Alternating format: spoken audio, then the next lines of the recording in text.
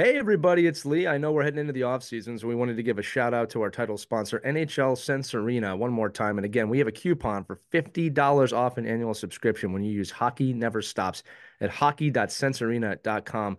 I always like to remind everybody, I've been using this thing for 6 months and I'm just blown away, not just from the VR aspect of it and the virtual reality side of things, but the ability to give different perspectives of the game, whether I'm playing as a goaltender. And I got to admit, it is really hard, but it has really given me a perspective from that point of hockey, which has made me a better coach and a better ice hockey player, or the skater modes, which help you work on cognitive skills and other things like heads up play that you don't normally get to work on in a practice or a game. So I implore you to check it out. It helps us out, it helps them out. Support our title sponsor, NHL Sense Arena. Get $50 off an annual subscription when you use Hockey Never Stops at hockey.sensearena.com. Again, that's Hockey Never Stops. That's the code at hockey.sensearena.com. Check it out. And without further ado, enjoy this episode of Our Kids Play Hockey.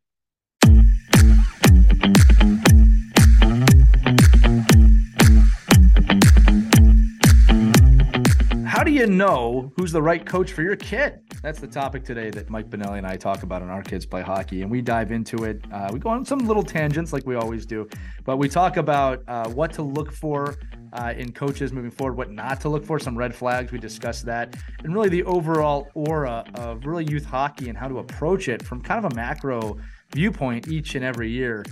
When you're looking at your team or other organizations, we know a lot of times this time of year people are looking at other teams and other coaches. I just really want to equip you with maybe some of the questions you should be asking or they should be asking you as you take that journey. So that's happening right now on Our Kids Play Hockey. If you haven't already, make sure you join our Facebook group. It's Our Kids Play Hockey. It's a private group. You have to answer 2 yes or no, very easy to answer questions to get in that. That grows by the day. And also you have helped us eclipse every dream we had for this podcast.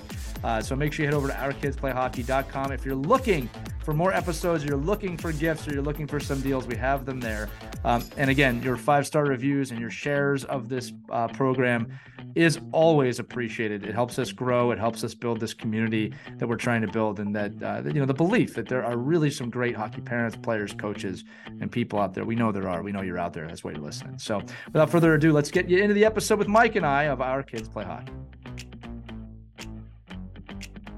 Hello, hockey friends and families around the world, and welcome to another edition of Our Kids Play Hockey. It's Lee Elias with Mike Benelli. Christy Cascio Burns is on assignment today, but we got a great topic, one that I've been approached by a lot recently, Mike. A lot of parents, a lot of listeners kind of emailing and asking questions about coaching staffs for next year. Everything from do I look for quality or quantity? Do I look for this person? Do I look for that person? What should I look for? So today's topic is going to be finding the right coach for your kid.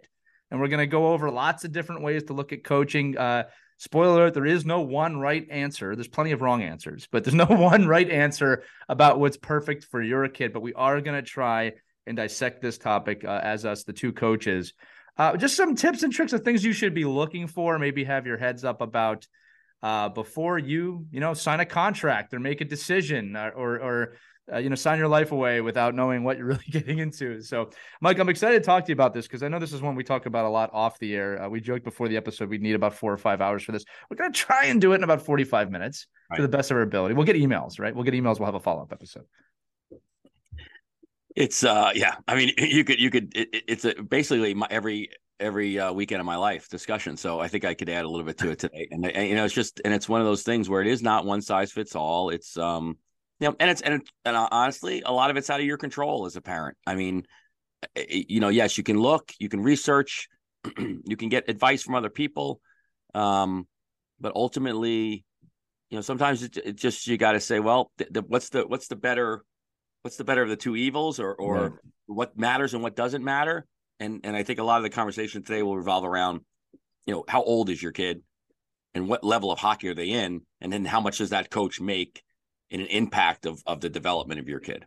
Yeah, and it's funny because as I've had these conversations, I've had everything literally from the mite level to people graduating high school and looking into the next level. So we are going to kind of vulture around all of that today. The first one, we got an email recently from a listener, and just to submit it very quickly, the question was, should I go to a paid, certified, level 5 USA hockey coach, or should I have my kid play for a volunteer parent coach? Again, the kid is younger. He's on the younger side. I'll start the conversation with this, Mike, is that qualifications are nice. Formal training is nice.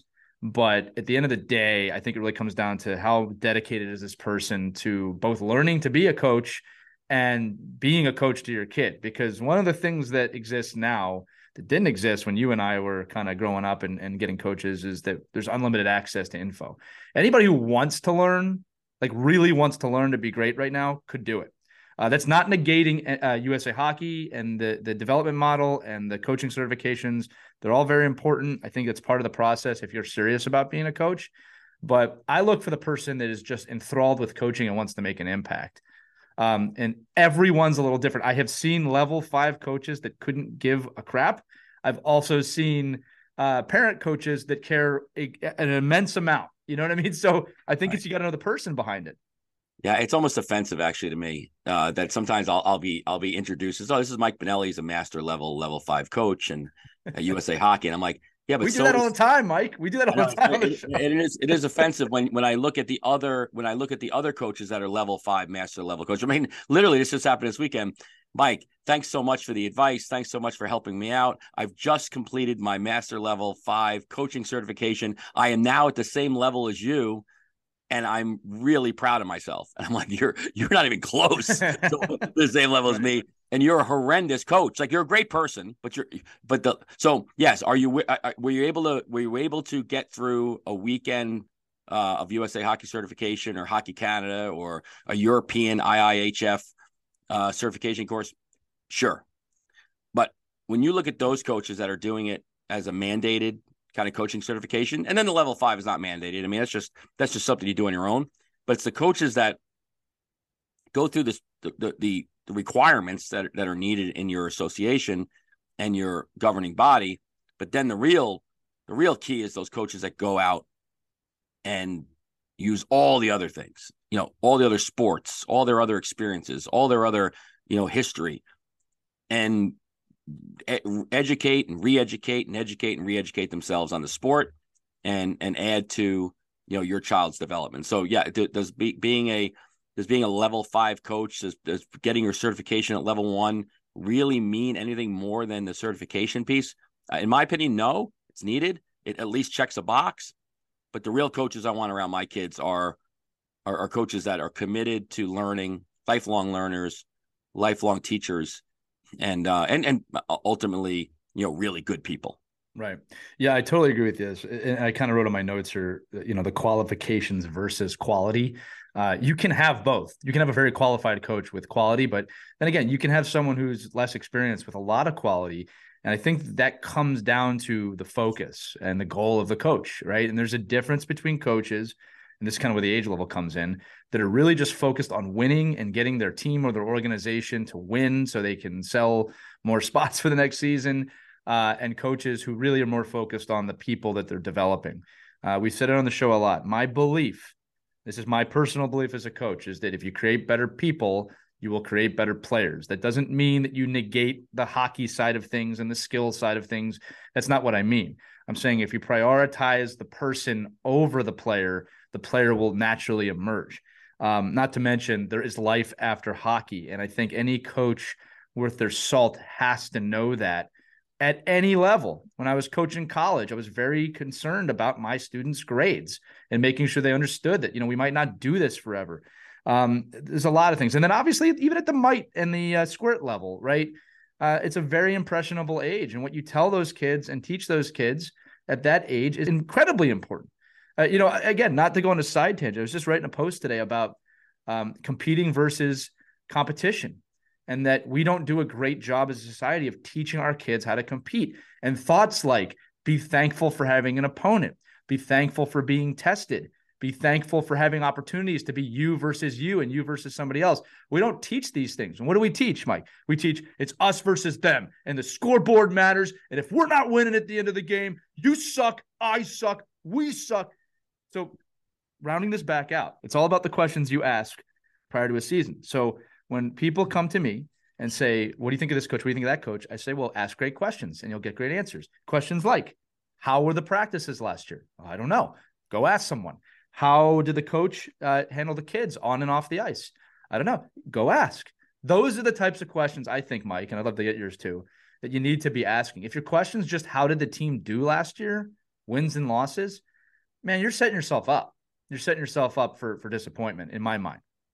Yeah, I used to use the example a lot, in my director role with parents, is that like when I was an admissions director at a prep high school for a number of years, I never got asked like where the English teacher went to school and where the chemistry teacher graduated from and what dissertations they have done, or what their level of science was, or I never got asked. I always got asked, where's the hockey coach, where did he play?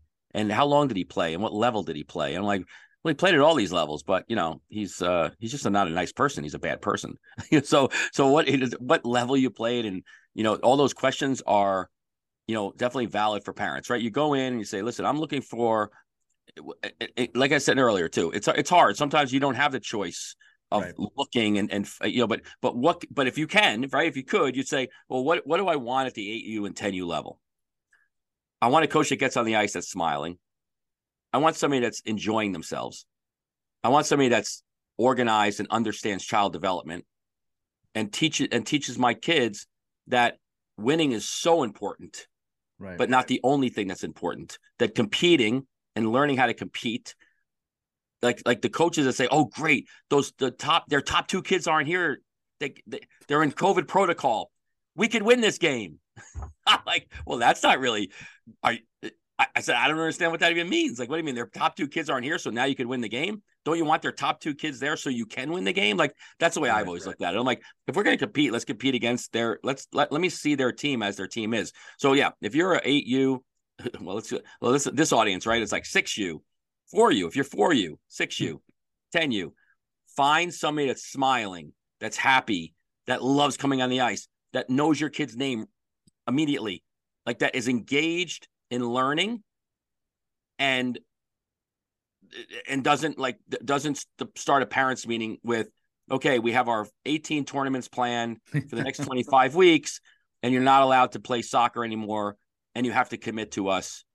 And again, there's time and a place for coaches to demand all these other things out of our athletes. At 10 and 8 and 6 is not the time. I agree.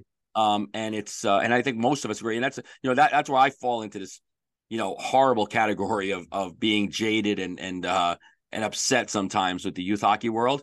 And the fact is, 96% of it is so great. There's so many good coaches. I run into coaches that are so energized, and because they didn't win, like they're not in the top league, that they don't get recognized as top coaches. And it's so funny that if you looked at where their kids are going, how fast kids develop in their program and then go to the elite team, that's the coach I want. Right. And I don't want to leave that coach. If I could do anything I can, if I could stay with that type of person as long as I can for my kid, that's what you want. Because often, I mean, listen, the phrase "the grass isn't always greener" isn't a phrase that just came up because it doesn't happen all the time. Right. It's in our vernacular because it happens all the time. It happens daily. So, the grass isn't always greener. And oftentimes, if you fertilize your own grass, it's going to get to be where you want it to be anyway. So get in there, help that coach, help develop your kids, keep your kid with good people. And ultimately, if they're able to do it by their God-given talent of their body, they're going to go where they're going to go. Yeah, there's that great saying you reminded me of like when something's wrong with a flower, you don't work on the flower, you work on the environment surrounding the flower, right? To improve it. But a lot of people think that means just grabbing the flower and moving it to another patch, right? When the ground you're on is perfectly good. You just need to spend a little time on it. That's a good one. Mike, you also brought up a great point that I think gets overlooked sometimes with our discussions, which is that winning is very important to coaches like you and me and every coach. I think it just comes down to the different definitions of winning. I'm a very competitive person. I want the kids I coach or the adults I coach to win every game we play. I want that. All right. But it is not the ultimate win. One of my favorite things that happens, and I take note of this, and this is really one of my gauges of success, aside from records or trophies, which is it's there, but it's not in the top, is when a young man or woman or older man or woman now at this point, I've been doing this 20 years, comes up to me and says, "You really made an impact on my life," or that they're just really happy to see me and that they know that, they appreciated the time with me and the team. When that happens, it's amazing, right? And again, most of these teams succeed in terms of wins and losses. I don't want to, sugarcoat it. I'm just saying that to me is when a kid comes up to me and says, "Wow, I really loved playing for you." That's how I know personally that I'm doing a good job. All right. And coaches love kids like that because they were listening too. And I think this comes back to this is what we're saying here is there's kind of a difference between a growth mindset and a what have you done for me lately mindset. Now, just to be clear, when you get to the higher levels, midget, junior, college, and definitely pro or paid hockey, coach has every right to have the what have you done for me lately mindset because it's a job at that point, or there's a million people trying to get those spots. Now, with that said, to coach at that level, you still have to have some bravado of understanding how to develop a player. It's just a little bit different in how that shifts. Mike, did you want to say something on that?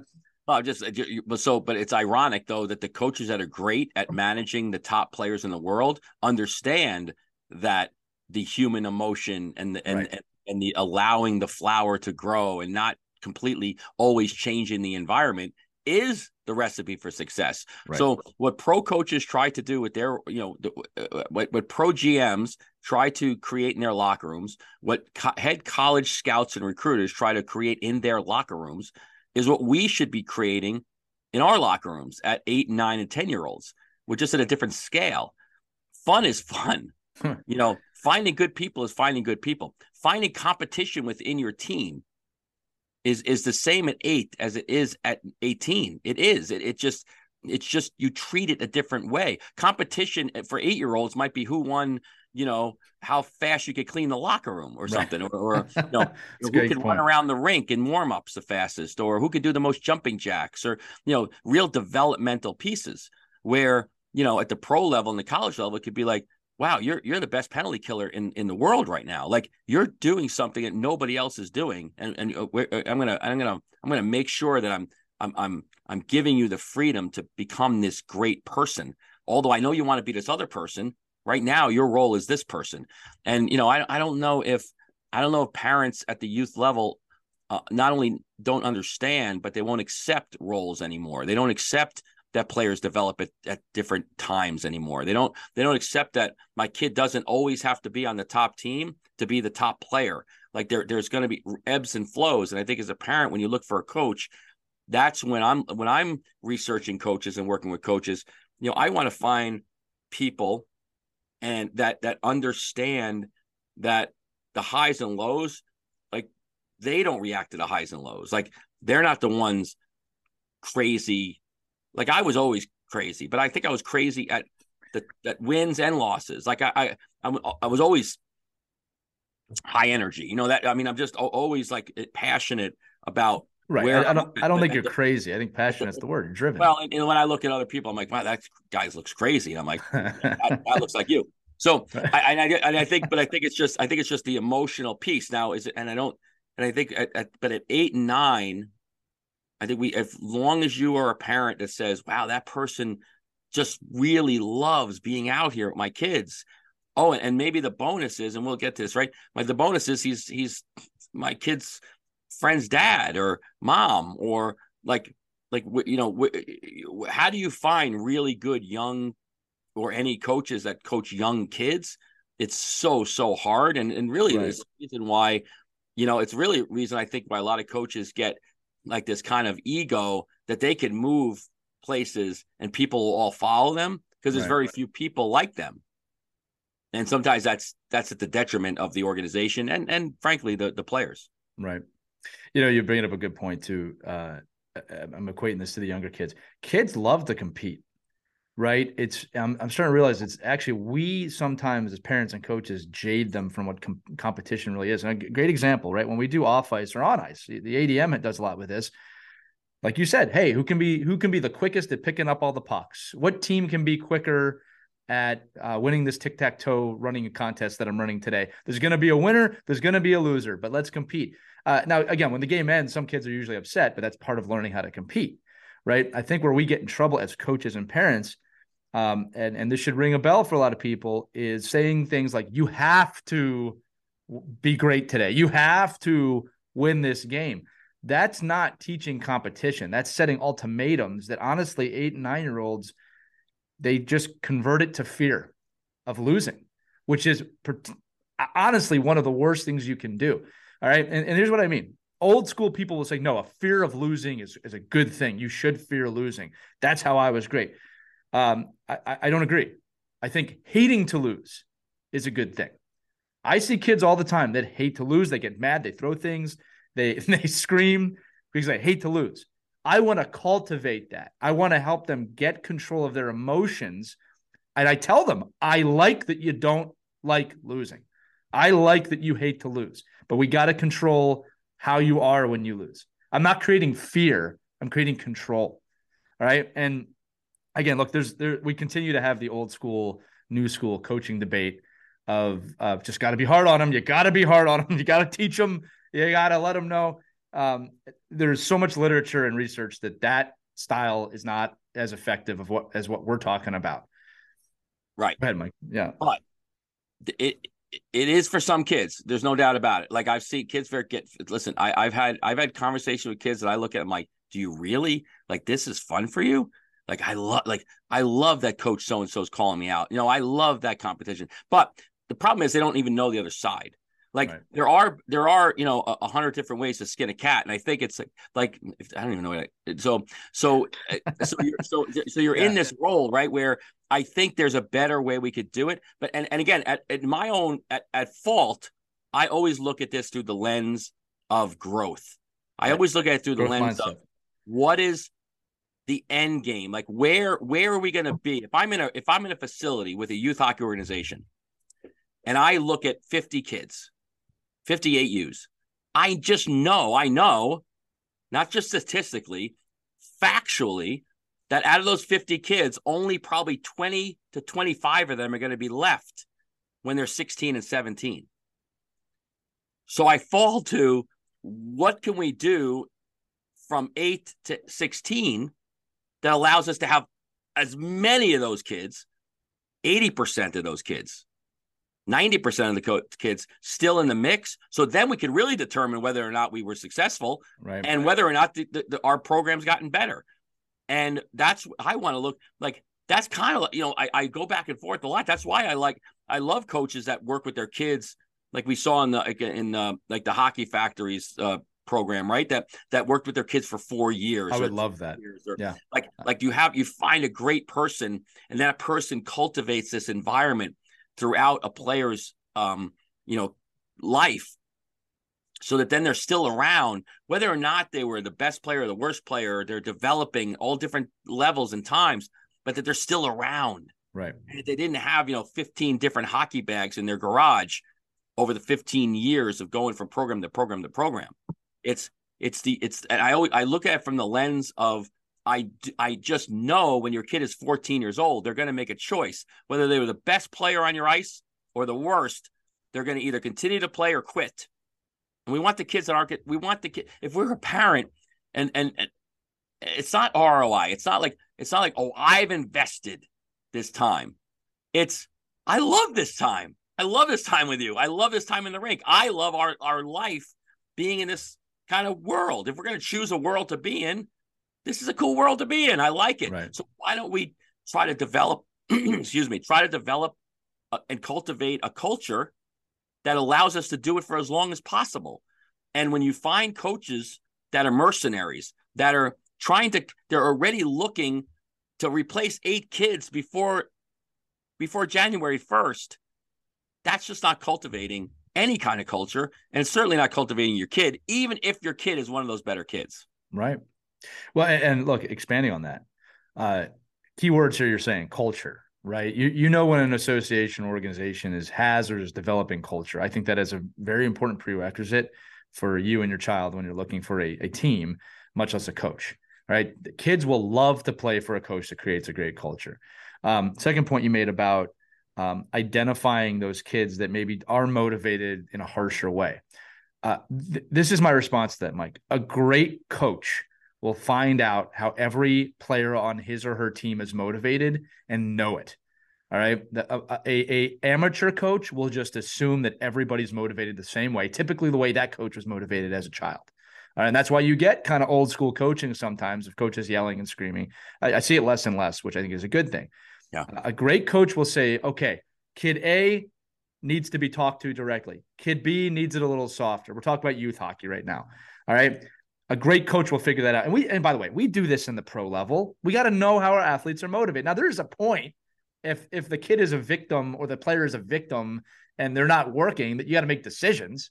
All right. But even then, I want to help that player work through that. But if it gets to a point where they're self-deprecating to the point they can't perform, all right, we got to make some decisions. But I actually find that to be more rare than anything. So again, when you're looking for a coach that knows how every kid is motivated and can talk to a player and a B player differently on the same team, knowing that he's going or she's going to get the best out of them, that's something I look for a lot, right? And again, I get this. This one is one that boggles my mind. Coaches, well, how do I figure that out? How do I figure out how they're motivated? You ask them, just point blank, how are you motivated? Yeah. All right. Well, my kid won't know that answer. That's probably an answer your kid should know. And as the parent, guess what? You probably do know. Well, right? And so let's stop it for 1 second. When you're looking for a coach, find a coach that's willing to sit down with you as a parent and determine how are we going to motivate your child. Because what I'm going to do is this is how I am. And again, I'm not even blaming the coaches so much when you're having these conversations, because we're not preparing them. Like, we're just throwing them in. Hey, you played college hockey? Oh, that's sweet. And then you've been playing men's league for a couple of years, and now you kind of get the bug to want to come back and help out. Great. Hey, you got the Squirt A team. Go get him, boy. Go get him. And I'm like, are you kidding me? We've literally just unleashed you on a bunch of children that at every other point in their life are being directed and instructed and taught by people that have 8-year degrees in teaching. And then we're asking some of you who had a good slap shot to psychologically dissect a kid and understand how to coach them. Like, to me, that's the fault of the organization. Now, so, maybe you go backwards and say, well, how do I find an organization that knows how to cultivate coaches, that knows how to teach and develop my kid, right? And so if I, and again, I used to laugh at, so I'll give you, the story about the parent paid coach, right? So my first job out of college was as a hockey director, and and we had a couple of pros that had kids in the program, and the standing rule in the organization was there was no parent coaching, right? You couldn't have parent coaching. So my job was to tell the parents they weren't allowed to coach. So I go up to the one gentleman. I'm like, listen. You were probably a fan favorite after that. I'm like, listen, I know I'm going to get in trouble for this, but you can come on the ice anytime you want to come on, and I'll deal with the repercussions, but there's really no parent coaching. But if you can just help me and by having these ground rules, so I know I can fight for you to be on the ice. And so, Mr. Dion said, it's no problem. I'll come out and teach, and I'll work, and I'm not going to yell at kids because that's not who I am. Like, I'm going to teach. So I'm going to tell Marcel Dion he can't come on the ice with his kids. Same thing happened just recently. We just talked about, Marty St. Louis' son. Just real quick, for those of you who may not know, Marcel Dion is an NHL Hall of Famer. Oh, sorry. Yeah, if you're listening to this podcast and you don't know who Marcel Dion is, then you're a new hockey parent. Pause the podcast and look up Marceldione. Marcel Dion. Okay, so you'll know who Marty St. Louis is. So Marty St. Louis is the same situation. Like, well, his kid's just going to be out there with his dad. I'm like, yeah, I want that dad on the ice. With the kid. So yes, he may know what he's talking about. He also may be the head coach of the Montreal Canadiens right now. So technically, he's a paid coach, right? So I think it's like he's not just a parent coach, but I just want to find, like, when we talk about finding good people, find the best developers. But again, I think it goes back to, and maybe that's a whole nother conversation, is what can we do as organizations to make sure that we're not throwing our good hockey people, our players, into situations where they're not even able to comprehend what we're talking about. Well, I'll tell you one right now, Mike, that I think organizations need to do more is, let's just say you have a college graduate played NCAA or high level of college hockey. When possible, this is not always possible, that coach should be an assistant to another coach. And I don't care if that coach is a dad that has been coaching Mike for 4 years. Right. That dad or that mom knows more than that college kid does about coaching that age group. I used to say this story all the time last year. My son's first year of Mite, I went to that coach and said, I am your student, because I've never coached at this level. And I'm so thankful that I did that, because I really didn't know what I was doing. Right. And again, my coaching knowledge expands. And it's funny because, and Mike, you'll laugh at this, having coached at the Adam and youth level voluntarily for the last few years, it's affected how I'm coaching the adults now. Right. It's evolved me as a coach. Now, I'm not saying we do goo goo gaga stuff with the adults, but it's totally given me different perspectives. And that's the point I want to make too right now. Look, we all have to start coaching somewhere if we want to be a coach. Right. Some people do it earlier than others. And look, young coaches are going to make mistakes. That's natural. Older coaches make mistakes. What I look for is, what do they do to learn? All right. I don't want my kid playing for a coach that thinks he or she just knows it all and doesn't care about expanding their coaching repertoire. Also, with that said, this is a funny one. How you coach, and I can attest to this, how you coach prior to having kids and after having kids is typically very different. All right. I made all the classic mistakes. It's not just young coaches. Somebody, I think, Mike, you said that we shouldn't limit it to young coaches, but I made all the classic mistakes I think that newer coaches make in micromanaging everything, trying to have my hands on everything, over demanding, pushing, because that's how I was motivated. And, I evolved from that. But when I had children, it totally changed my perspective, because now suddenly you're raising someone, you see it, everybody's kid becomes your kid at times when you're on the ice, at least from the youth level, and you understand things, but that's the evolution. So where I'm going with this is this, because I'm on a little bit of a tangent. Knowing kind of where a coach is on their journey is important, but don't discount anybody. If they're trying to learn and they really care about your kids, and I've said this before on shows, for the most part, Mike, parents don't understand how much we care about their kids. I really believe that. It's not a shot at parents. But like, I really care about the kids on my son's Mite team. I really care about them. You know what I mean? Just short of being my own kid. Like I treat them that way. You want to look for, it sounds weird I just said that, but you look for people that care, because they're going to get good coaching one way or another. And like you said, smiling, right? It doesn't matter if they know what a 1-3-1 with a left wing lock and neutral zone trap is when they're 8.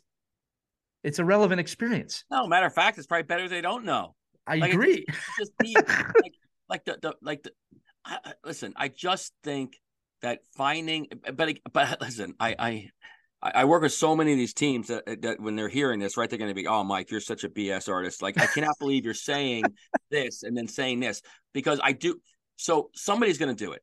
So maybe the organizations that do it have to do it. Like, when you have to create plans and schemes and teach the kids systems at an early age to win, it's because of the pressure of winning helps you in your mind, thinks you're growing the organization. So people are attracted to that, but it's a vicious, like, by doing that, you're actually diminishing the hockey IQ of the players that now when they get older need to be worked on. And I guess if you're somebody like me who says, I love working with 14 to 18-year-old kids that need hockey IQ work, because that's how I make my living.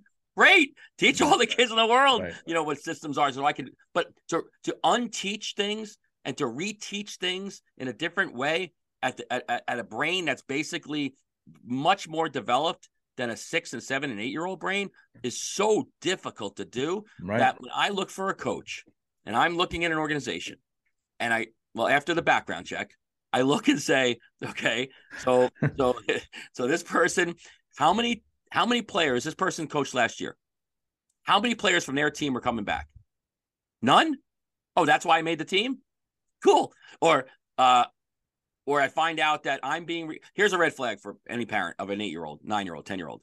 If the coach is recruiting you aggressively to have you come to their team because they said they got to get rid of 6 kids that they have on their team, you're next year's 6 kids. Absolutely.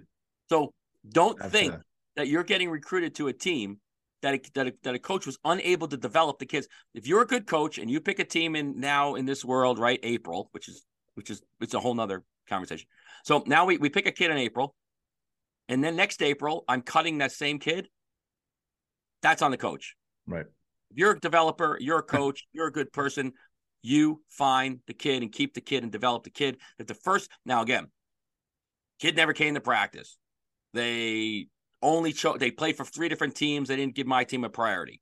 The Bantam took 7 majors last year. We can't have that. Yes, get rid of the kid. I get it. You got to move on sometimes. Yeah, that happens. So much you can do. But if you're going and trying out for a team at the 8-year-old level, and kids not willingly left, I don't know if that's a good measure. They were cut for a new 8 group of kids. Don't go to the program. Right. Hey. You're the other group. You're the next group. This goes back, and I hate to use this metaphor, but this is like when you have a partner and that partner cheated on their last 3 partners, and you go, no, they wouldn't do that to me. That's going to happen.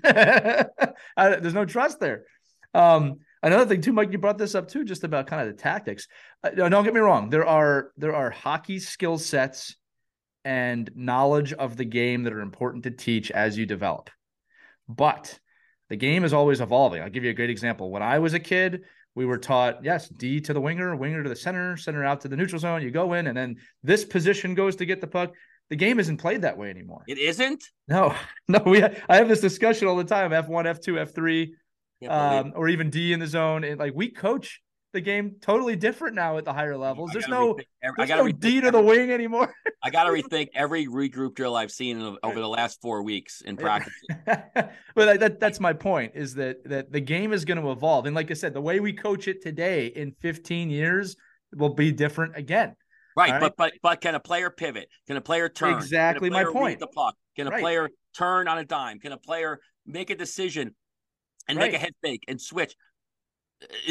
Well, I'll give you good examples here, okay? Again, Mike is making the great point here of age-specific development, right? If your kid can pick the puck up off the ice in a Michigan style at 8 years old, but cannot stop on both feet, what are we doing?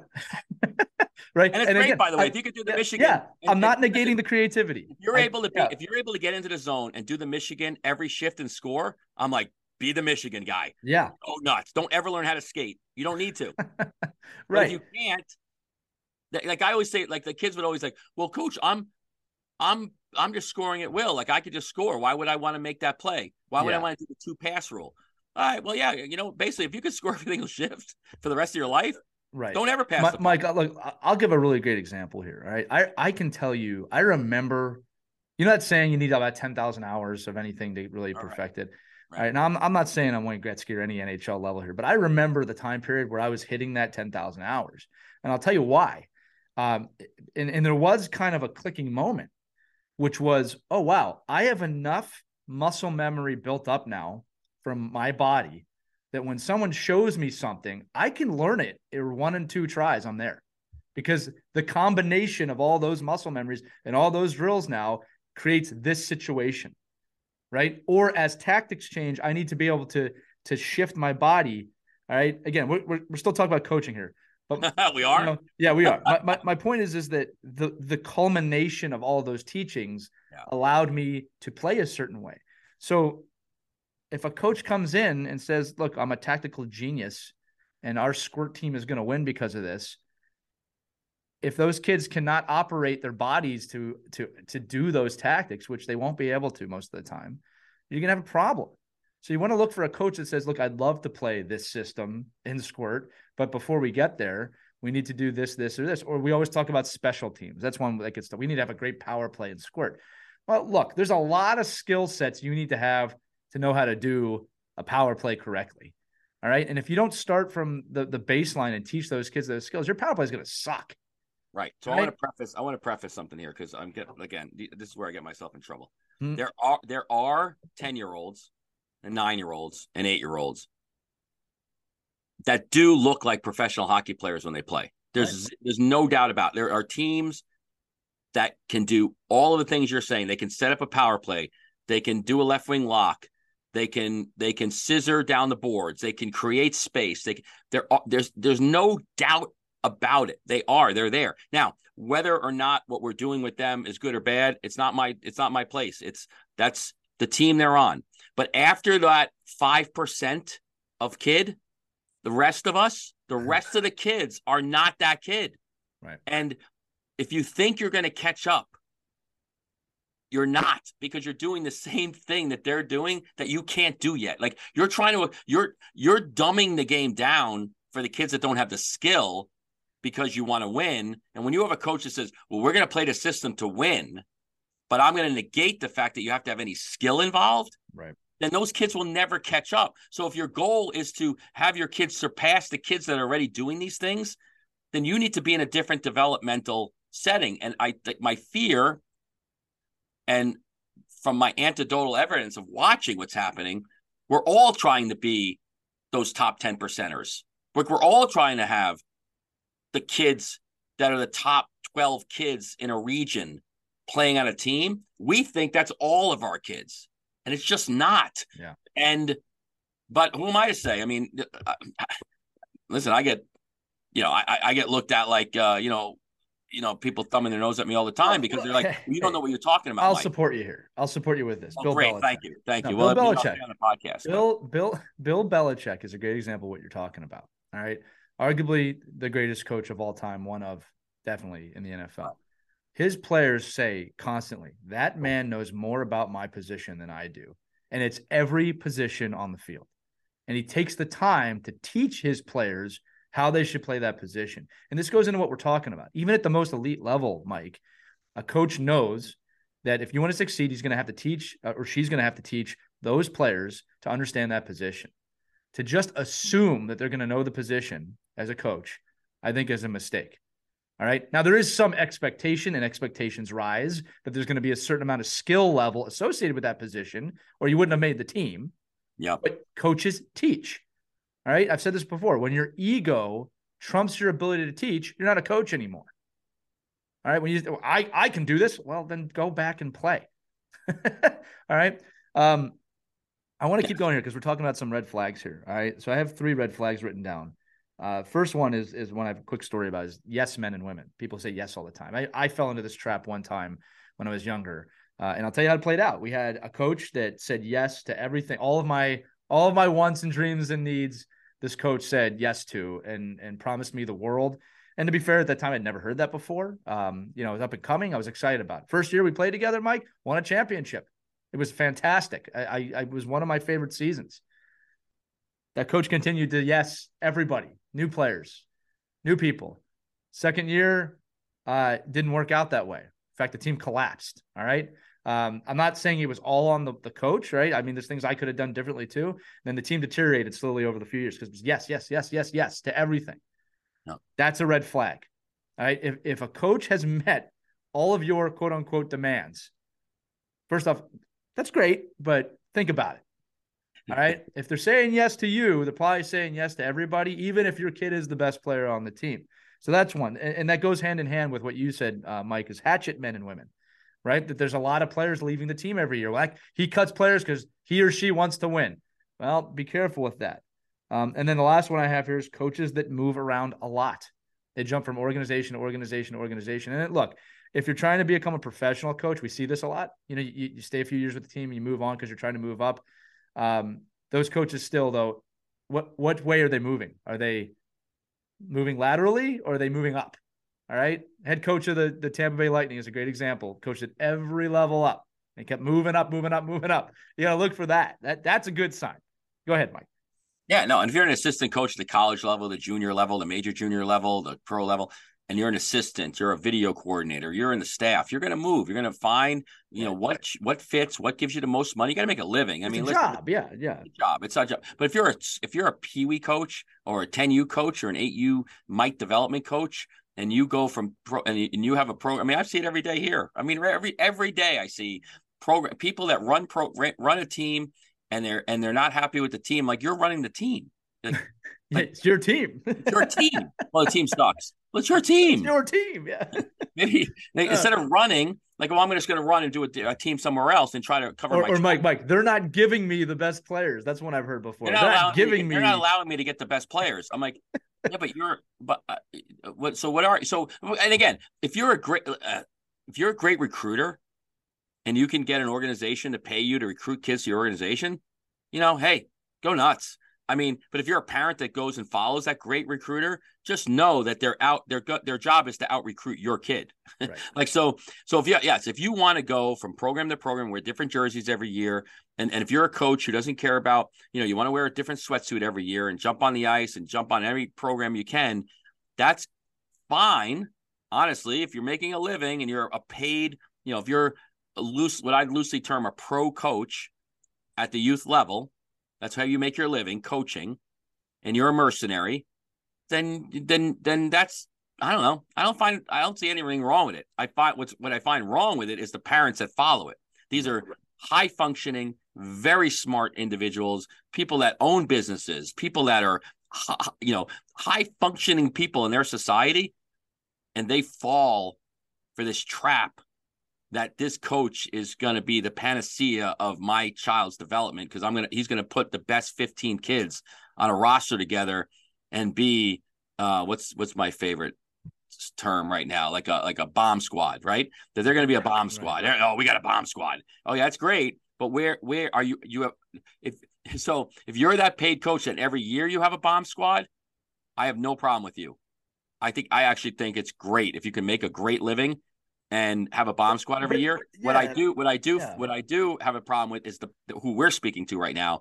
It's the parents that if you think that your kid is not on getting cut from the bomb squad next year, you're mistaken. You're wrong, and it will happen. And then you'll be like, I can't believe that. Just to your point earlier, I can't believe that coach did that. Oh, you mean the coach that did that for the last 8 years? You can't believe that that's who you got?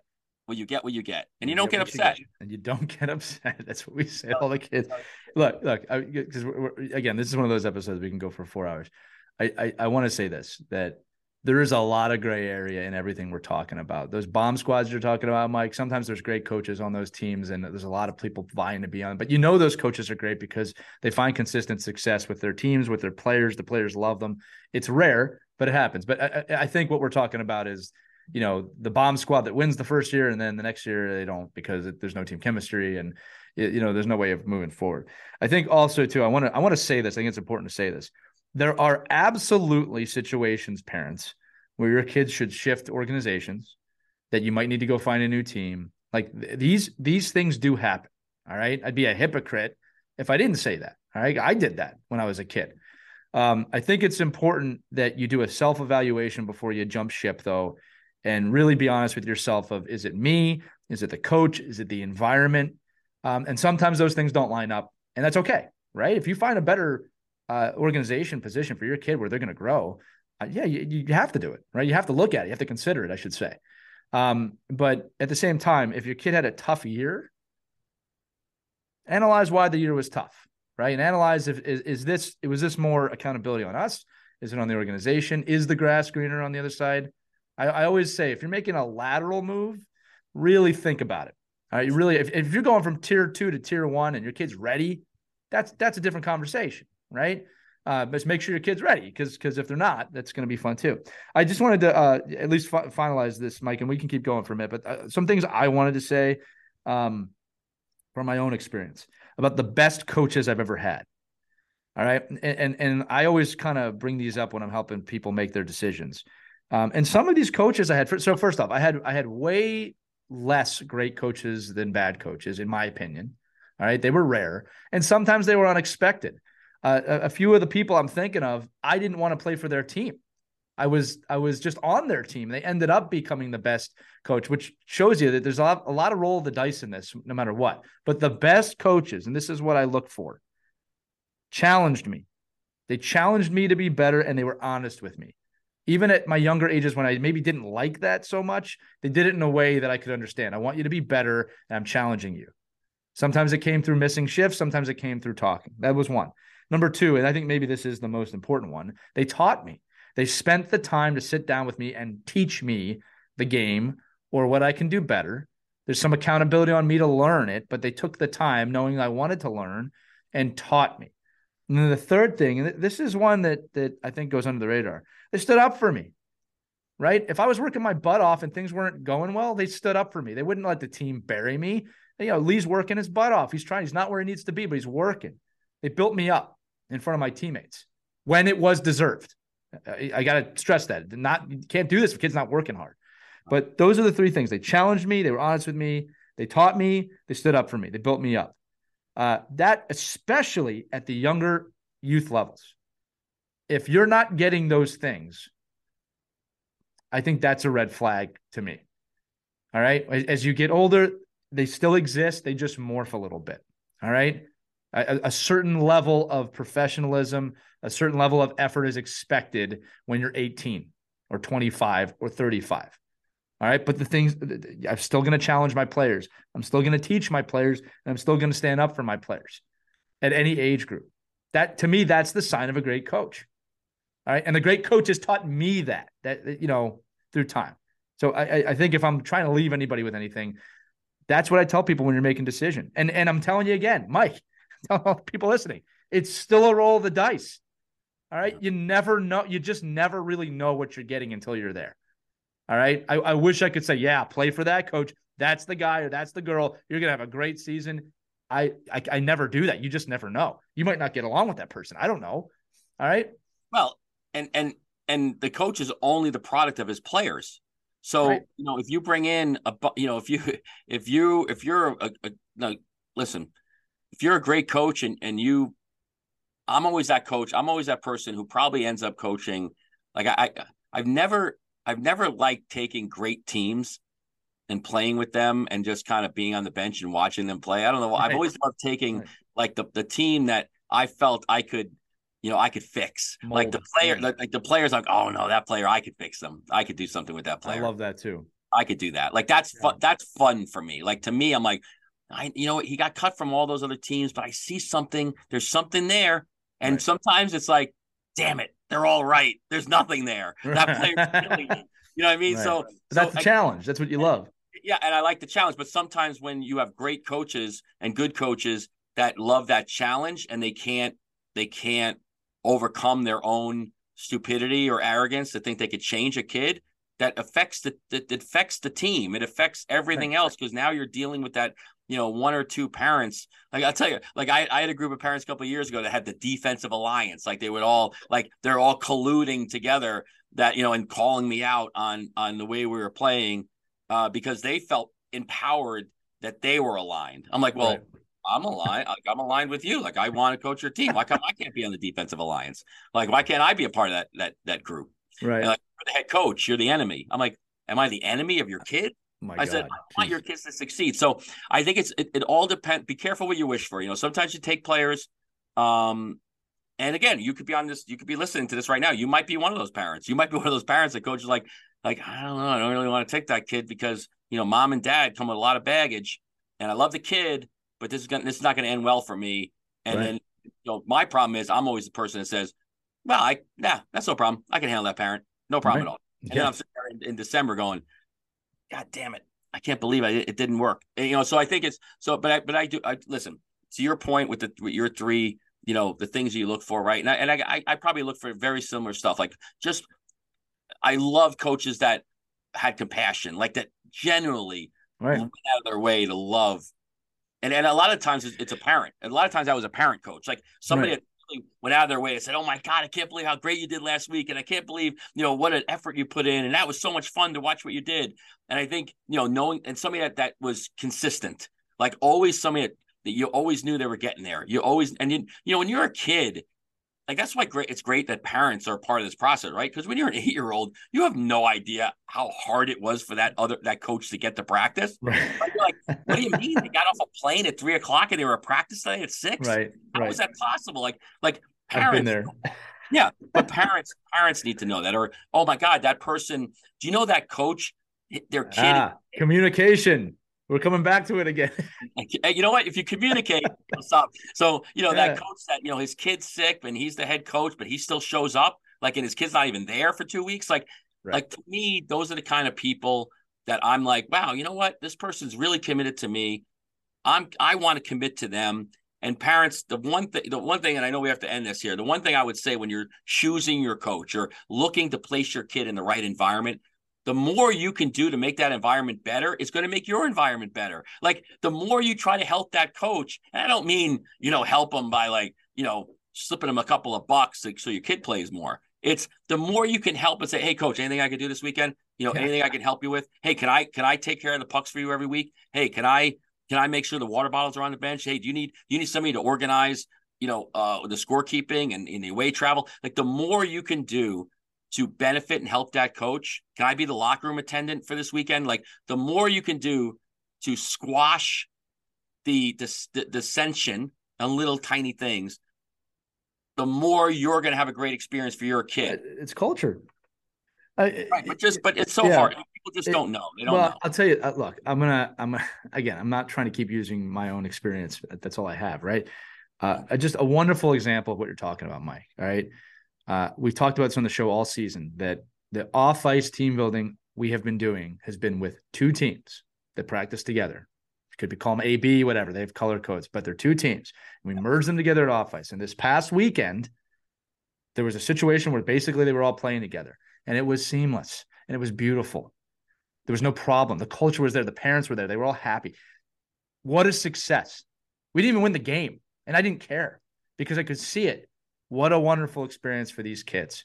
They're hugging each other. Or the other day, I ran my last off ice of the season. All the kids on the team, two teams, arms around each other singing on the way back to the rink after the event. Yeah. And I remember thinking, we did it. We did it. We did what we wanted to do today or this year. All right. Yeah. We're missing that too much in sports, not even just hockey.